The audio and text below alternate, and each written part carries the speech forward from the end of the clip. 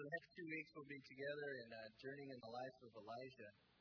And so if you have your Bible, open it up to James. James, another than talking about Elijah. He's in the Old Testament, right? He is, but he's mentioned in James. So we're going to look at James chapter 5, and it's going to set the theme for us. But I would like to pray, just open up in prayer and just ask for God to bless our time together. Sound good? You guys pray with me? It's all about prayer today, so you guys got to say yes. Yes, I would love to pray with you. Because if I don't say yes resounding now, I'm going to feel really guilty at the end of this thing. Let's pray. Father God, we are desperate. Even as disciples, to teach us how to pray. Teach us how to pray. Lord, let us pray with you. Let us know you, because we know knowing you, we're going to know your people. We're going to pray. Change us even today. Allow us to be inspired and transformed and changed by your word, Lord. This reports for a reason, God. Pray about religion. Follow you. Serve you. So, Lord, as we study the scripture, we pray that you will bless us, God, for your name's sake. Change us. And Lord, I pray, God, instead of being here, that you'll be with us. And just searching for truth. That is hungry for something real. That you would meet them here today. So we just thank you for this morning. And ask you to study your word. In Jesus' name. Amen. Okay, well, we're looking at the broad purpose of this whole time together is going to be focused on our prayer life. And in James, we're going to see chapter 5 anyways, it's all about prayer. That's what we're talking about. But in order to get the full impact of the scripture which James puts out, we're going to have to dive into the life of Elijah. So anybody study Elijah recently? Oh, good. We studied Elijah in our Bible study, and they all come. So they've been paying attention to what they've been saying. And one's my wife, so she knows that. Thanks for that enthusiasm. Love her support. And now my neighbors. These guys moved in right behind us. And so we can look at them and they can look at us at weird hours of the day and night. And that's a blessing because between us we have 6 boys. No. Why do you respond that way? Boys isn't a bad thing. It's fun. We were dunking all over them yesterday, weren't we? Yeah, baby. Makes me feel tall. I'm 5'9". I wasn't dunking. I can't even dunk under him. All right, sorry. Way tangent. But they supported me, so I have to give them props. Okay. So we're going to look at the life of Elijah. Because Elijah is a man, as we're going to see in James, he says he's a man just like us. He's a person just like us. So James chapter 5, let's start in verse 13. We're going to see how our prayer life is affected by studying the life of Elijah. So let's set that up with James. He says, if any among you is suffering, let him pray. Is anyone cheerful? Let him sing psalms. Is any one of you sick? Let him call for the elders of the church and let them pray over him, anointing him with the oil in the name of the Lord. And the prayer of faith will save the sick, and the Lord will raise him up. And if he has committed sins, he will be forgiven. Confess your trespasses to one another, and pray for one another, that you may be healed. The effective fervent prayer of the righteous man avails much. Elijah was a man with a nature like ours, and we prayed earnestly that it would not rain. And it did not rain on the land for 3 years and 6 months. And he prayed again, and the heaven gave rain, and the earth produced its fruit. Let's read 17 and 18 again. Elijah was a man, was a person with a nature like ours. And he prayed earnestly that it would not rain, and it didn't rain on the land for 3 years and 6 months. And he prayed again, and the heaven gave rain, and the earth produced its fruit. I want to read this out of the Amplified Bible, because we're going to hit this part today. Amplified Bible is it elaborates on the Greek and English. And it says this, it says Elijah was a human being. The Greek word is anthropos, which is just a generic way of just saying a normal person, okay? Created being. Elijah was a human being with a nature such as we have. And that phrase is homoempathos, same or like passions and desires with feelings, affections, and constitution of ourselves. Okay?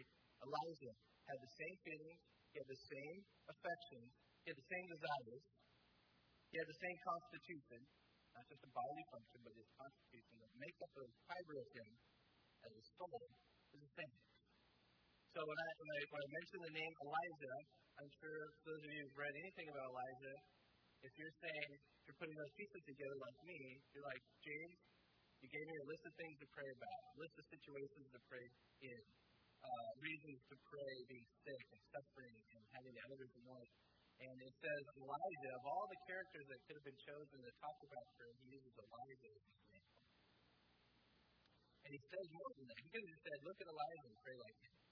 But there's something interesting in James. He says, look at Elijah and remember one thing while you do. The fact is that he is just the same as you guys. The reader of this letter knows that you're the same as the greatest prophet Israel ever seen. Because they held Jews at this time were holding Elijah up at the highest level. For good reason. Even us, as we look at Elijah, he shows up not only in Kings, which we're going to be in today, but he's also shown up in the New Testament in the future. So this guy's immense biblically speaking. And James wants us to know that he is just like us. So how many people woke up this morning and thought, man, it's so good to share life, nature, and life? You kind of find I kind of feel a little silly with that, don't you? Because you think of Elijah the prophet, what comes to mind when you think of Elijah the prophet? Prophecy, definitely. That was the priest of Baal. It was a one-on-one. Elijah toe-to-toe with the best guy that came. No, 450. 450, God's enemy, and Elijah, and he's like, let's have a showdown. Not me versus you, but my God versus your God. Let's see who wins. What else comes to mind? He never died, exactly. What happened is he went in a chariot of fire. I want to go that way. How many people would rather do that than the alternatives? Yeah, all those things come to mind. But he was a man, he was a person, an anthropos, just a regular guy. Had the same fears, had the same anxieties, had the same depression, had the same suicidal tendencies, had the same boldness and audacity to accuse God right to his face. And he was just like us. And so hopefully by looking at his life, it'll affect today and next week as we continue the journey of looking at his life. As James would want us to, I believe, to take a look, take a pause and say, how does the life of Elijah affect me and my prayer life? And looking at those things, my prayer is that our prayers would become bigger.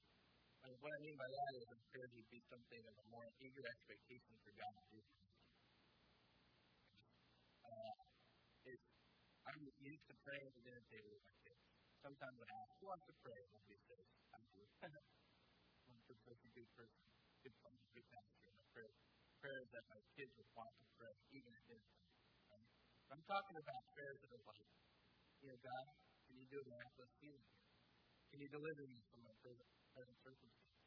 Can you deliver the people I know from their heroin and hardship?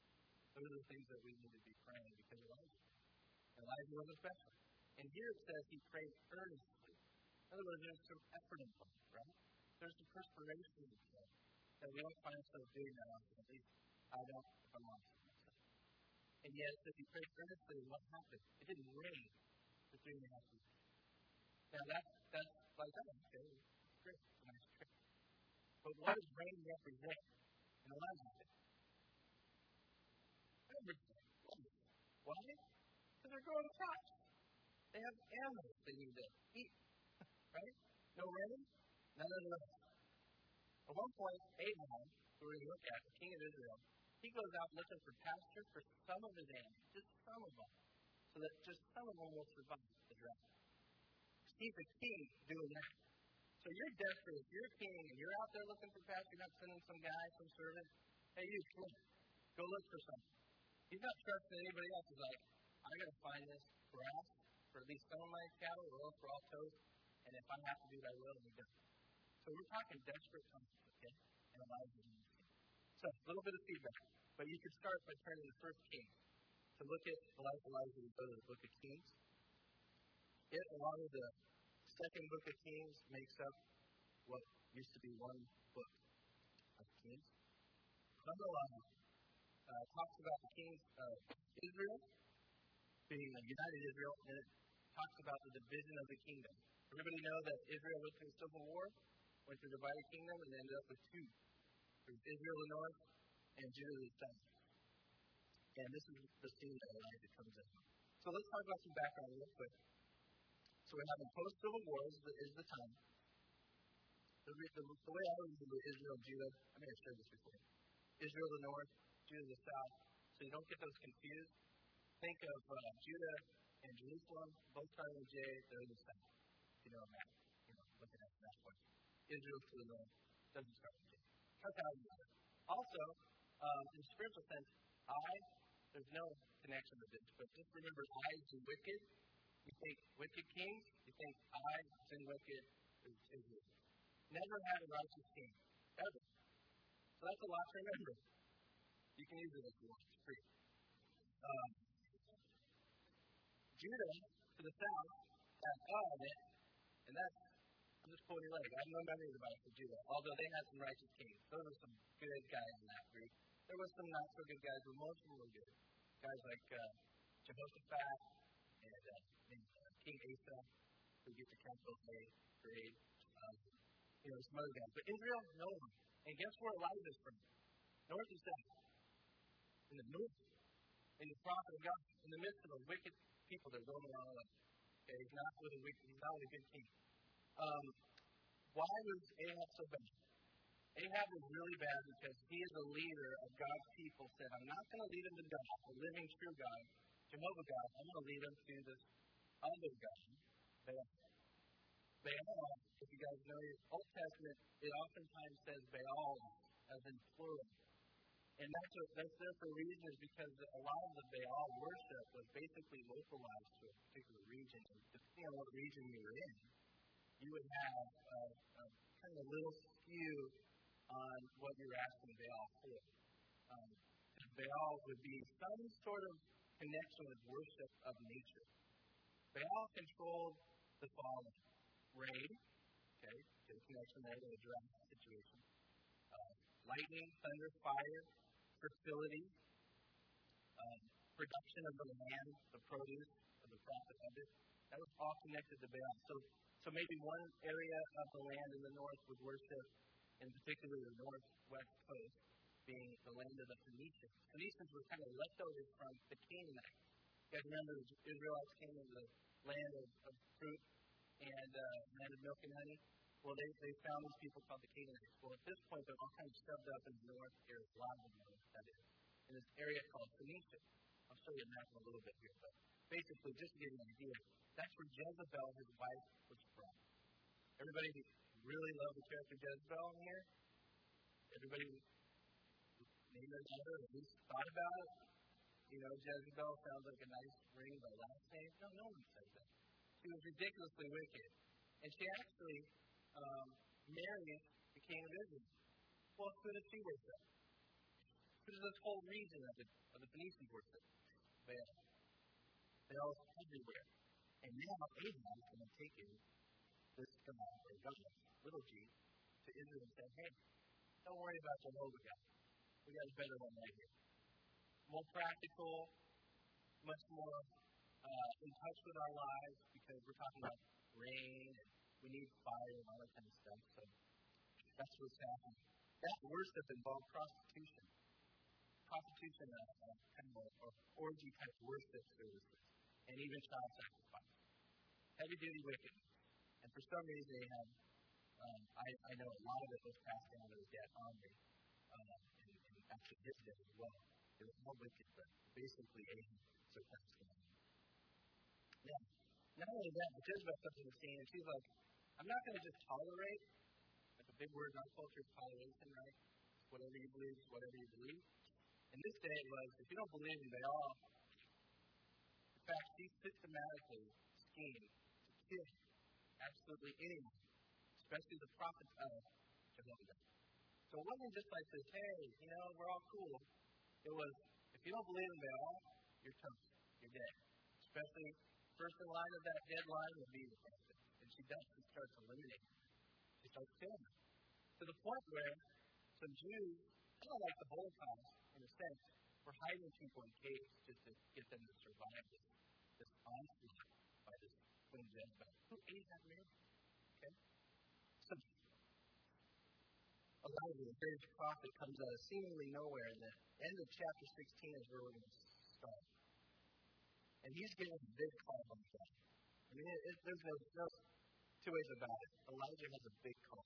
He's going to call the people through the leader of the whole nation, Ahab, back to Jehovah worship. And if you're going to do that in this day and age, you're basically saying, God, I'm willing to die.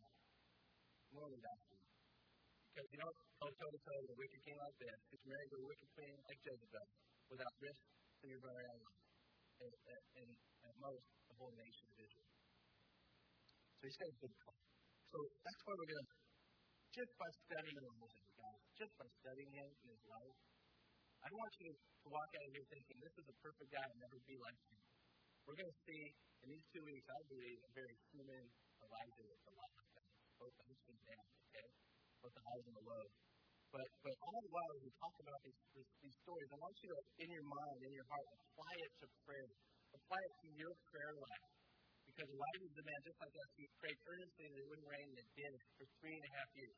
So as we look at these different things, I want you to experience it really through his eyes and bring connection with your own prayer life. What is that?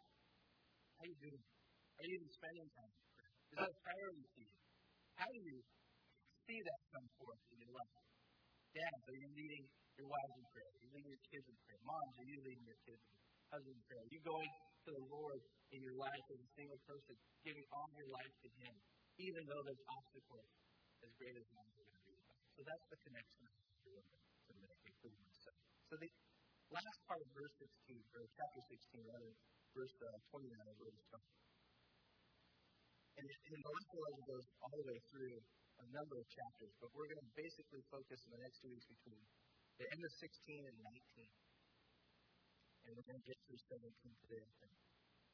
But in verse 29, we're introduced to Ahab. In the 38th year of Asa, king of Judah, this is chapter 16. Ahab, the son of Omri, became king over Israel. Ahab, the son of Omri, reigned over Israel in Samaria 22 years. Now Ahab, the son of Omri, did evil in the sight of the Lord more than all who were before him. And it came to pass as though it had been a trivial thing. Get this, a trivial thing. I don't really see nothing yet. For him to walk in the sins of Jeroboam the son of Nebat. That's the first Israelite king. When they had civil war, Jeroboam was in the north, and he was wicked. He took the country for the first time away from Jehovah God. He's like, if there was a trivial thing for him to be like Jeroboam, he took his wife Jezebel, the daughter of Ethbaal.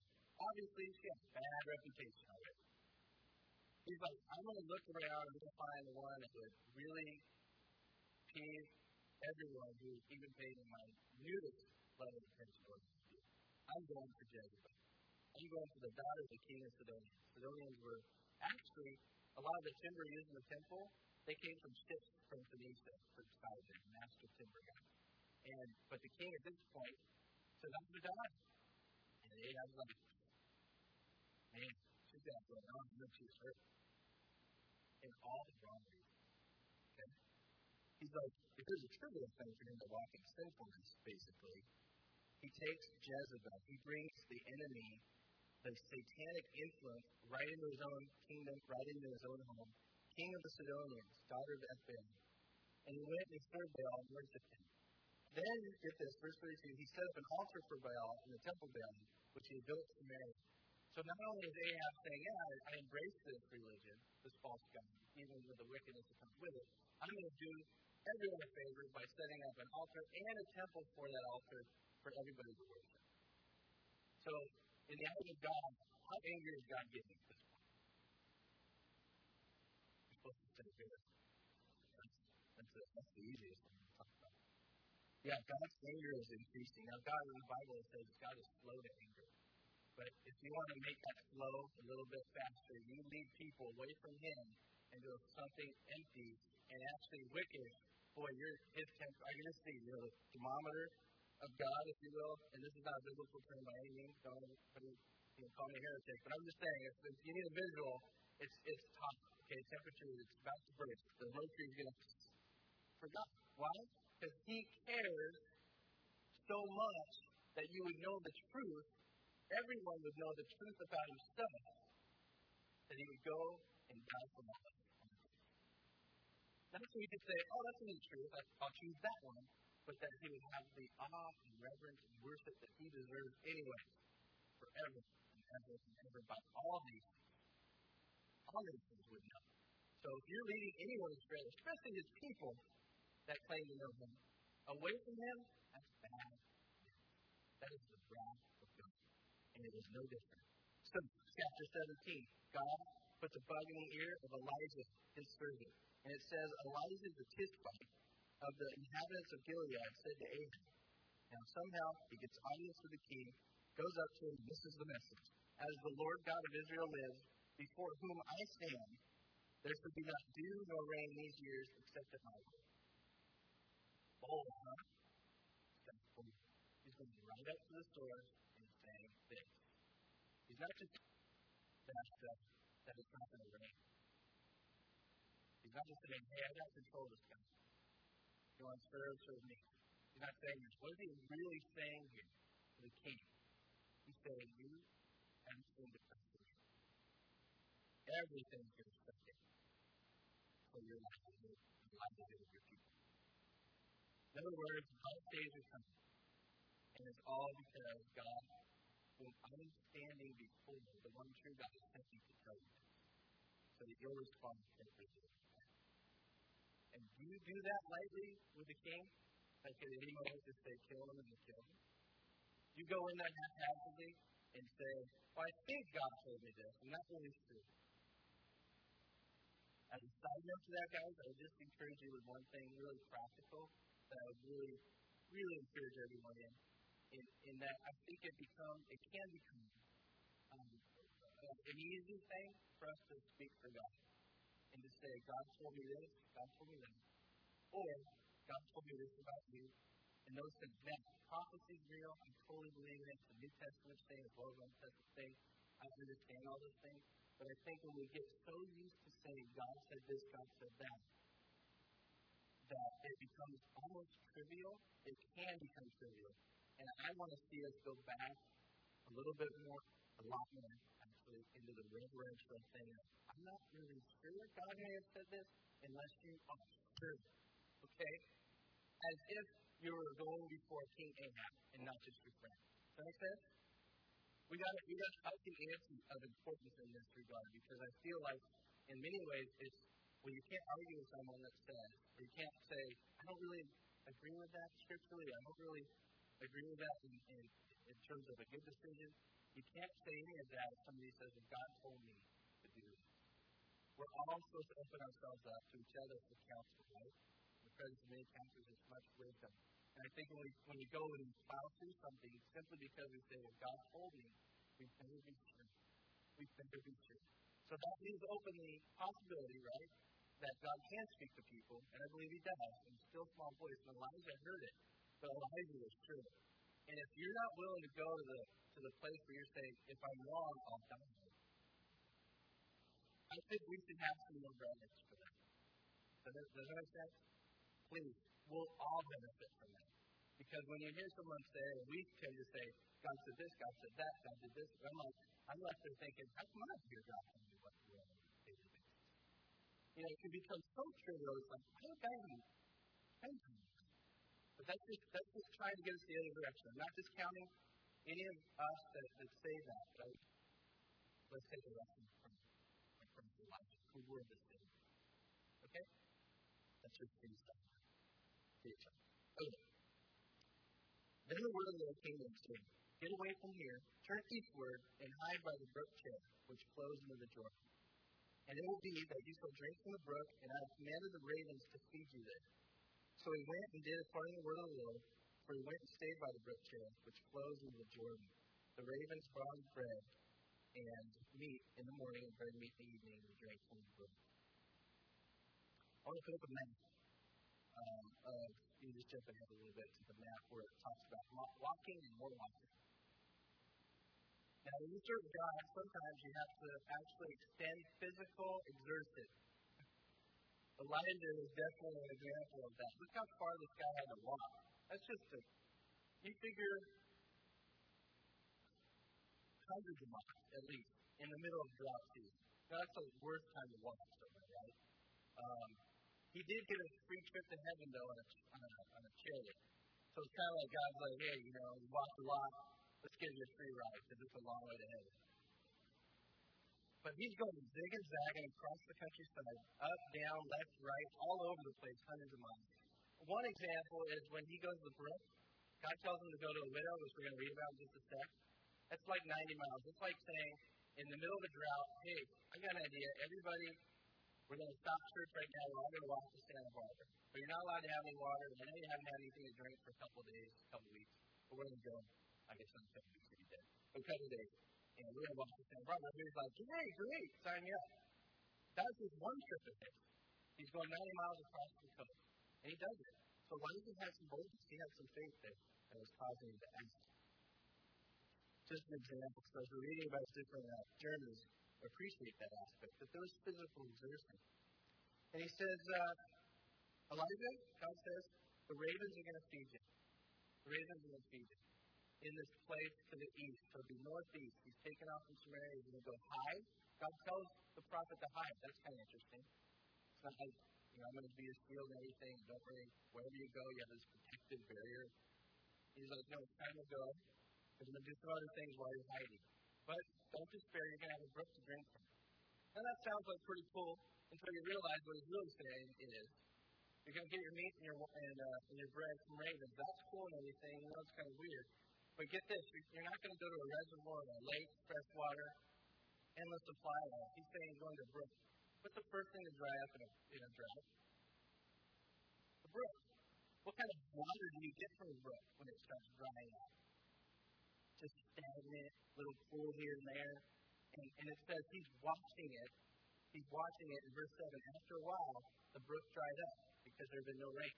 So here's prophecy and king is, hey, there's going to be a drought. You're going to suffer, and people are going to suffer. Guess what? He's part of that suffering. And he's going to a place where he's going to see his supply, his life supply, dwindle to a point where it's all gone. And there's an urgency in Elijah's heart and mind, right? He's just like that, and your water supply is going down, and you don't have a local market to go get a couple bottles to tide you over. What are you thinking at this point? God, you got to come through for me. I'm totally dependent. You get birds bring me food, that's great, but I can't survive very long with no water. And yet, God takes me to that place. Going back to connection with our prayer life. Many of us, and our friends and families and those in this country, what's happening right now? What's happening in this country? It's like there's going to be a drought, and guess what? A lot of brooks are going to be drying up right before people die. Where the sustenance is getting less and less, and you're watching the saving account go down, and you're watching these different trials come in your life, and like, Lord, I'm your child. I'm not supposed to be the one that suffers. I'm not supposed to get my teeth split. I'm not supposed to have this difficulty in my life. I'm supposed to be taking care of you.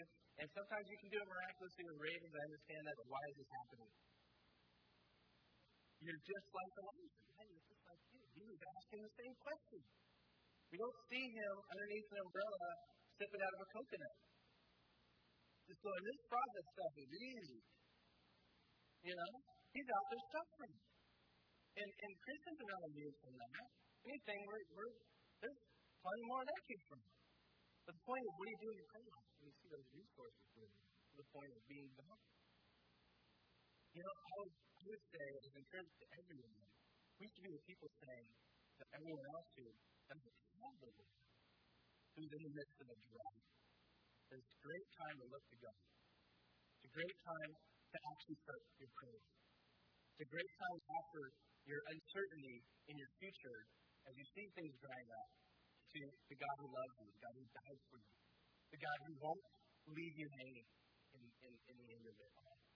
That's a privilege to be able to do that and learn this to do. It's not like God sealed me from your suffering. As long as it happens to everybody else, it's fine. As long as I'm okay and I got the savings and everything, it's still my job, then I'm cool. But when we lose it, we start to panic. Because all of a sudden it's a lot more personal, isn't it? But he called Elijah the same thing. He didn't call Elijah to give a prophecy and then kind of skirt the effects of it. He called Elijah, give the prophecy, and guess what, Elijah, you're my son, I love you, but you're going to be in the midst of it too. And not only that, guess what? That's not all. He just doesn't get to stay there. He's like, read on, next verse. Then the word of the Lord came to him saying, now this is when the water's gone, mind you, okay? He says, arise, go to Zarephath, which belongs to Sidon. That's the center of Baal worship, guys. He's like, I want you to go there and dwell there. See, I've commanded a widow there to provide for you. So now he went from widows, or from ravens rather, he's going to go across 90 miles over to Zarephath in the middle of this pagan worship. And he's like, Dad, I'm going to send you a widow to take care of you. That's kind of odd, isn't it? Spend one moment thinking of that, and it's odd. It's odd, and then it's odd, right? So you got ravens. I don't know, they pull his hand out, and they drop it, or they land on his shoulder, and feed him with a beak or whatever. I don't know. I mean, I just ask these questions. Am I alone? But then he's like, okay, it's time to leave. Your resources are gone as far as water. I know it's a long journey. I'm going to sustain you. You might be saying the same thing to all of us. Back to the first period. Don't worry. Don't worry. God knows that you need them. We'll take care of you. But it's still time to serve. It's not time to just stay and just dwell with you.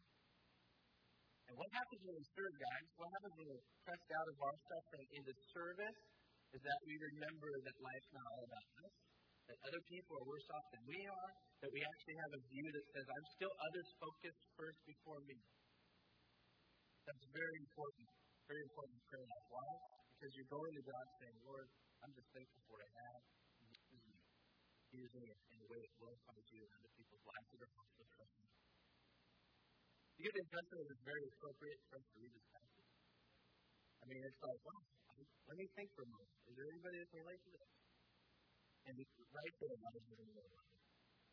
So it goes to this widow. Who's the first person to suffer, again, in a drought? Widows. Why? They're dependent on other people to provide for them. They are the non-profits, if you will, of this day. Okay? Out of the abundance people give, but when you don't have anything to give, they're the first ones that people depend on that to suffer. And it was like this for the widow. And so he goes to Zarephath in obedience to God. I'm sure he's praying, God, just sustain me for this journey. I don't know how I'm going to get there, but please just make it happen somehow miraculously. And he gets there. He arrives there safely. He says, and he came to the gate of the city, Zarephath. Indeed, a widow was there gathering sticks. And he called to her and said, please bring me a little water in a cup that I may drink. I'm sure he was really famous at that point. And as she was going to get it, in the midst of her responding to his request, he interrupts that response and says this, please bring me a morsel of bread in your hand. So it kind of like the insult right there. At that point, it's like, okay, you're asking for water, and now you're asking for bread too. I'm going to go get you some water. Well, if you only knew the story. And she doesn't hesitate. She gives you the story of why that's so insulting. Look at this. Verse 12. So she said, as the Lord your God lives, I don't have bread, only a handful of flour in a bin and a little oil in a jar. And see, I'm gathering a couple sticks that I may go in and prepare for myself and my son that we may eat of it and die. So she's making a decision. How do people love when they started today? If you're alive and looking at this lady, God's told you your widow's going to supply what you need. Don't worry, just go ask for it. Can you imagine being Elijah, calling to ask a starving to death woman who you know is providing what little she has anyways for herself and her son? And probably has indication of dire circumstances if you're starving. She's like, I'm at death's door. I'm just making this last meal for me and my son, and then we're going to go back. I can't even. It'd be like living with a homeless living in the street. There's some camps around the city. And you can go out there. Can you imagine go out there and say, hey, do you have any money you can let me have? As just a single male just going out there, like my age or something. Can you imagine, hey, you go to the store right now, bring me back something to eat, will you? It's insulting, isn't it? On everyone. For the recipient as well as the giver. But God has given him a message, and he was obedient even when he was confused about it. I don't think for a minute Elijah was like, okay. I think it would help to be fed by ravens. You're like, okay, whatever, you can do whatever. But there's still an element of faith that was required by him to actually do what seemed totally ridiculous.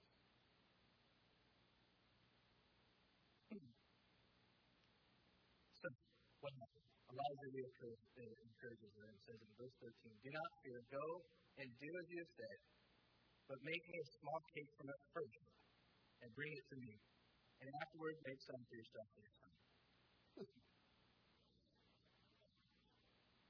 He had to hear from God, didn't he? "For thus says the Lord of God of Israel, the bin of flour shall not be used up, nor shall the jar of oil run dry until the day the Lord sends rain on you." Guys, it's easy to say something when you're confident the Lord has spoken, when it's crazy. If you're not sure, don't say it. If you're not willing to suffer the consequences if you're wrong, don't say it. But if you're confident and you see the Word of God, you can be bold and know God's going to show up. If He speaks to you in a situation, just be confident that He's faithful, that His name's at stake. Doesn't mean we're just kind of like ordering God around. That's where people go awry, don't they? God's not a whipping boy that you just order a service to us. This is what I want today, God. I prayed in faith. You promised. So where, I expect deliverance or expect provision. God's not like that. Sometimes people die. Sometimes people die. Even when we ask them. God is faithful. It's just believe it. And God is wisdom in those things. But here He's really bold. He's like, don't worry, just watch the man. And the miracle is, I think, is He believed it. So she went away and did according to the word of Elijah. And she and he and her whole household ate for many days. The bin of flour was not used up, nor did the jar of oil run dry, according to the word of the Lord, which He spoke by Elijah. Now, I just want to remind you, as we're connecting this to prayer, how many times we're told in just these few verses of what God's in control of. Let's just take a look. Verse 1, He's control of the rain, or even the moisture. It says dew or rain. Okay, so God's in control of the provision of the weather. Verse 3, He's in control of where His servants go and speak to them. Get away from here and turn eastward and hide. He's going to give them provision by a brook. He's in authority over the ravens, the birds.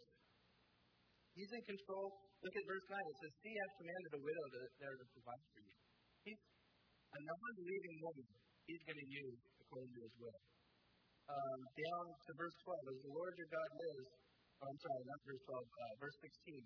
"The bin of flour is not used up, nor is the jar of oil dry." He has authority over the actual provision given to him.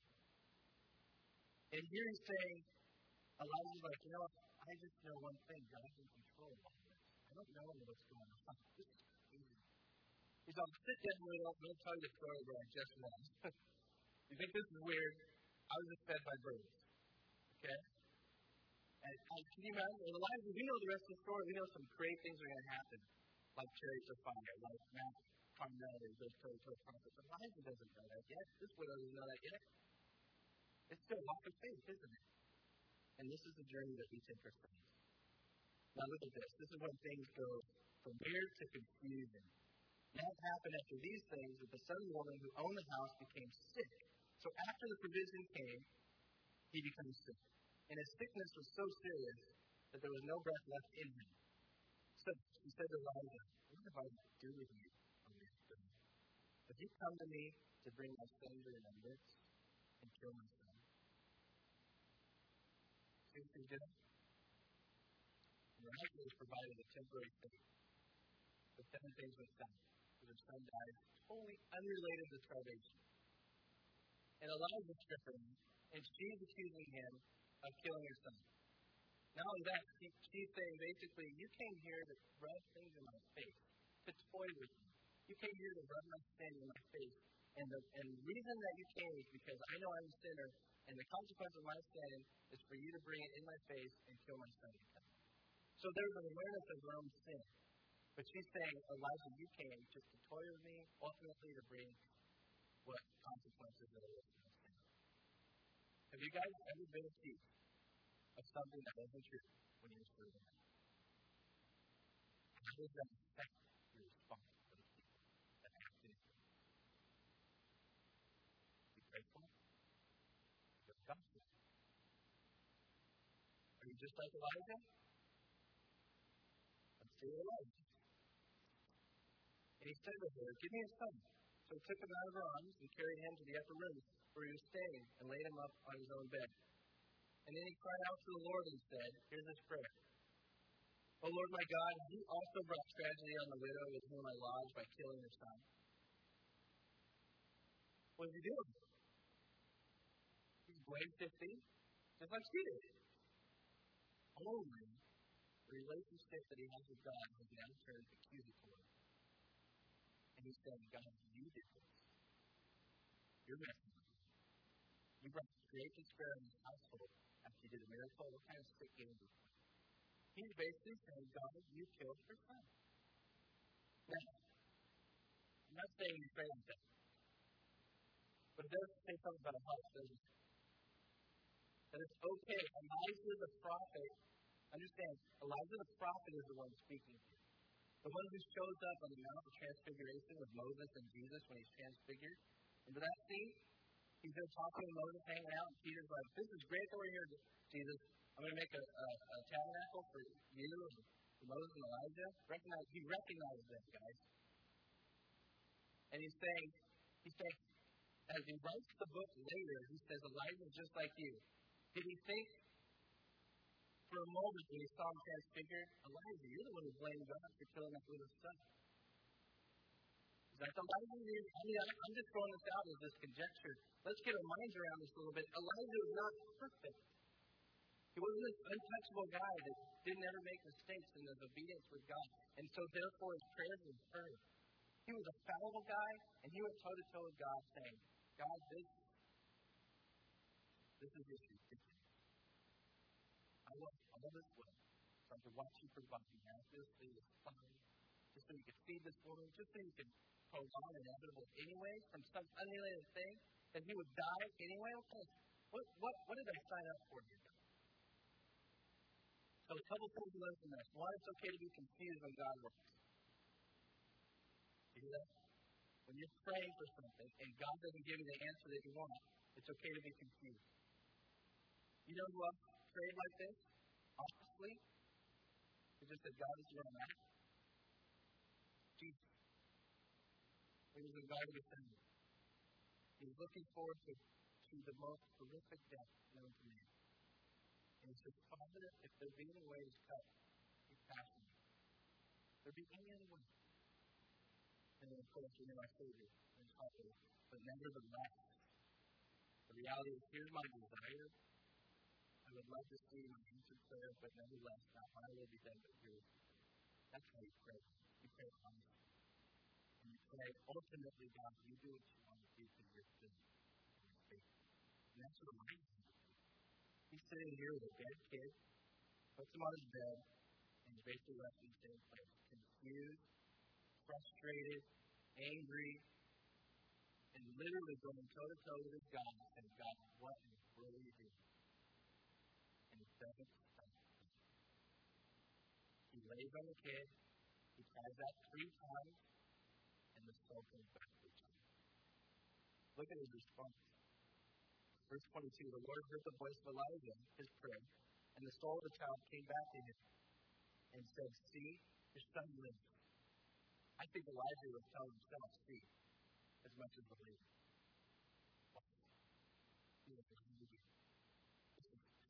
Talk about a roller coaster of emotion. Get the idea?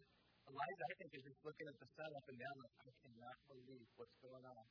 I have one life, and this is what I'm looking at. It's just another way that God's doing it. And see, lady, here's the thing.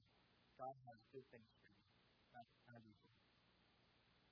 So you can be thoroughly devoted, wholeheartedly going through droughts, walking miles upon miles to serve the living God, and still come up frustrated, upset, and still actually not know the whole story to the point where you come out and say, oh, okay, I see why you have let me suffer. You're not always going to find that out for a long time to see. And how foolish do you think that? To go toe-to-toe with the living God who knows much more than we ever do. You know, the Bible basically puts it pretty clear. Because when you pray, don't pray like you know everything. Why? Because his ways are higher than your ways, and his thoughts are higher than yours. So So just pray like the person you are. A seat that's dependent on God for provision, dependent on God to work His will. Go as one who can be honest in your prayers when it stays, tell Him, God, I'll keep this. Suffer. He understands. Guess what? He even knew before you came and said that to him, what you felt.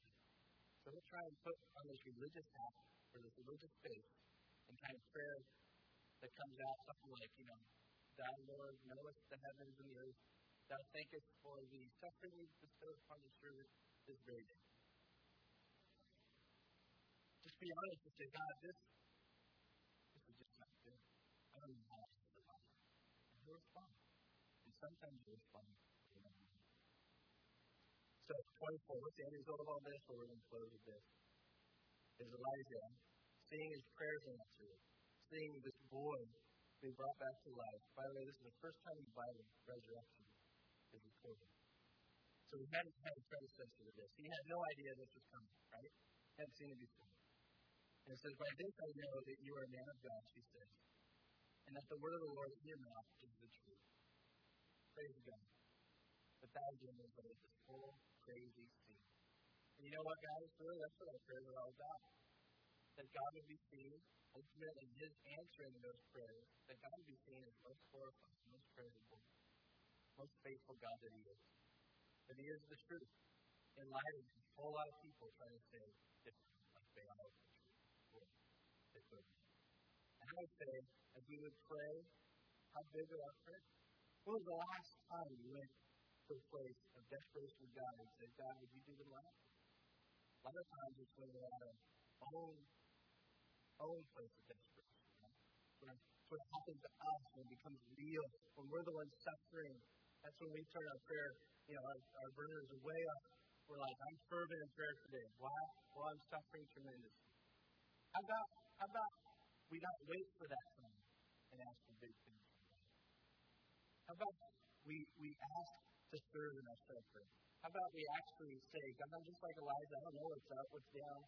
All I know is I want to serve you and be faithful and pray for your heart.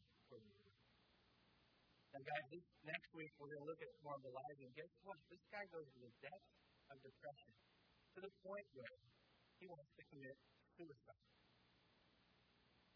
So, again, I would close with this scripture. Elijah was a human being with a nature as we have, with the same remote passions, with feelings, affections, and a constitution as ourselves.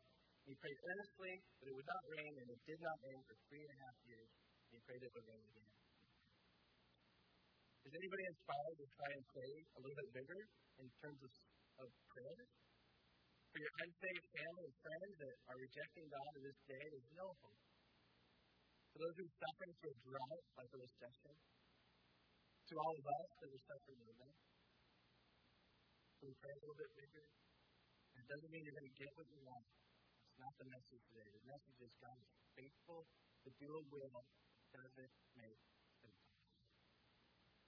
And moment to moment, you aren't going to see necessarily the whole picture come together as He wills it, but by and large, when you get to heaven, you're going to see a beautiful mosaic that He intertwined for your well-being, but more importantly, for His glory, for His truth to be found in your mouth. Amen? We pray big together. Guys, we're going to have communion today. And actually, if you're looking at a resurrection to be glorying in, what better one than Jesus? That actually the death was so important and vital. It wasn't just that He rose from the dead, but how He, the Son of God Himself, would die for unbelieving people. The imperfect, the times when you're actually saying like Elijah, what in the world, Jesus? What in the world, God? What is this? Am I being ripped off? Those moments He forgives us when we don't have the full picture, when we don't pray the right thing. He died because we sinned. He died because He loves us. And He died so that we could know Him and be forgiven of that sin so we could be with Him in perfect communion and fellowship for all time. What a great miracle of God to celebrate. So let's all stand together. And you are welcome to come and partake of crack and some juice. And basically, if you're new here, we do this once a month. really just commemorating the miracle that is Jesus' death on our behalf so that we could be forgiven of our sin and he would be proven faithful as a perfect, obedient son, which we're not. We don't compare. We don't come close to it. And, but we're celebrating a perfect Savior that was obedient in every way. Never questioned that. Always said, not my will, but your will be done. And so, if you're here and you have not yet actually really willfully laid down your life and given it to God and say, Jesus, I want to live for you. I want to be forgiven. I want to receive which the communion table represents, and that is your finished work on the cross, so I can be forgiven. If you haven't received that, as if you had a present in front of you and it wasn't unwrapped, and it had your name on it, and it's called salvation and freedom from the trappings, which is life without God. Living for yourself, all that's just freedom from all of that, the hope of eternal life, all that's unpacking, and you've never actually taken it upon yourself and said, this is my gift too, then the communion table is closed today. It's closed. It's not for the person that hasn't received the gift. It's actually a celebration of us having the opportunity to open that gift of God, from God himself, and say, God, I embrace what you've done to me. And so it's a pleasure, it's a blessing for us as Christians to come and partake of this table. The good news is, even if you came and you've never actually done that, today can be that day when you say, Lord, I would love more than anything to be forgiven of the things that I know I've done, that you've seen, that you're aware of. I want to come and celebrate the sacrifice because I know that blood that was shed for me too, and I want to receive that gift. I want to unopen that. I want to open that package, if you will, and receive it as my own. So if you came with guests, or you know in your heart that you're not a Christian, I would say the table is only open if you were to say, I need Jesus today. So I'm going to pray. We're going to pray together, and that's your prayer. If you want that gift of salvation to come in your life, with God just seeing your prayer of faith, then I would just encourage you to do that. Father God, we just thank you that you have welcomed us to a table that represents your finished work on the cross, that represents the blood that was spilled so that you would be able to forgive the Elijahs and all of us for the sin that's in our hearts, the pride that's in our hearts, and the things that we choose to do that are not according to your perfect will. Most of all, Lord, not giving you the praise that due a righteous and holy God. Living for ourselves, we desire for that blood to cleanse us, even for us today. Symbolizes you gave us the Last Supper, Lord, that these elements in which to be reminded of that. Lord, check our hearts. Examine our hearts. Examine our lack of faith in you and transform us, God, and breathe us anew, a fresh pouring of your Spirit that would be in us, more faith, more expectancy for you to do the miraculous, for us to take a place right by Elijah and be able to talk and exchange stories in heaven one day of how you answered prayer that only you could do. And Lord, I pray if there be anybody here right now that wants your love, that wants to know that they're forgiven of their sin, I pray that you would free them today to do that you would open their eyes, God, that they would see clearly your love, even right now. So if that's you, I would just open it up right now in this moment, knowing that if you're in a place that God has brought you, He's brought you to this place where you are ready to give your life to Him.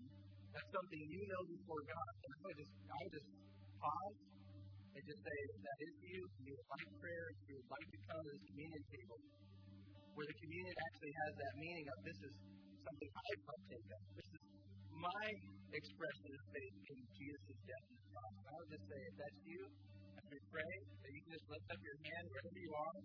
The only thing I'm going to do in response to that is just to pray for you to have great blessing as you're walking to the table. Perhaps the first time. So if that's anyone here, just right now, and you want Jesus in your life to control your life, go ahead and raise your hand. Let's pray. Anyone at all? Praise the Lord. I see you're up there. Let's pray for you. What else?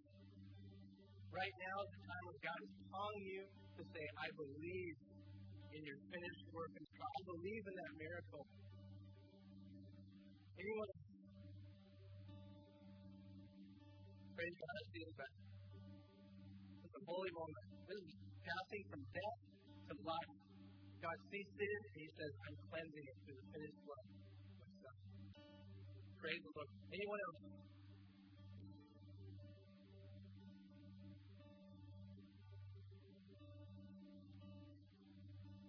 Father, we lift up these two precious people that you know everything about, even right now as a community of faith. And just thank you for how you've been working in their lives to such a degree where you could take them here, there, and everywhere, just like Elijah went to that widow in that small town where you knew she needed to know about you, and you've been doing that in these lives. And I trust them to you, God. We trust them to you. Just knowing how different life is for all of us that have done that before, where you have transformed even the ways that we think about life and the motives that we have in our heart. They start changing. Look, we're so excited for that to happen in their life as you come and invade them. And I pray, Lord, as they bring their sin to you, even today, that you would forgive them as you promised to do. Lord, you said for God so loved the world that He gave His only begotten Son, that whoever would believe in you would not perish but have everlasting life. So, Lord, we trust that that be true for them as you've given them faith, that they would walk in that faith and know that the communion table is open to them to celebrate the finished work on the cross that you've done on their behalf. And for all of us, we just ask for bigger faith, God, just answer prayers, God, that would bring glory to your name ultimately. And we're in the midst of suffering, meet us.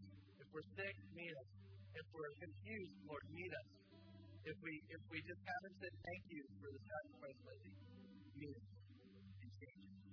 So commit those people in your hand, we put all of us in your hand and just worship you at the table of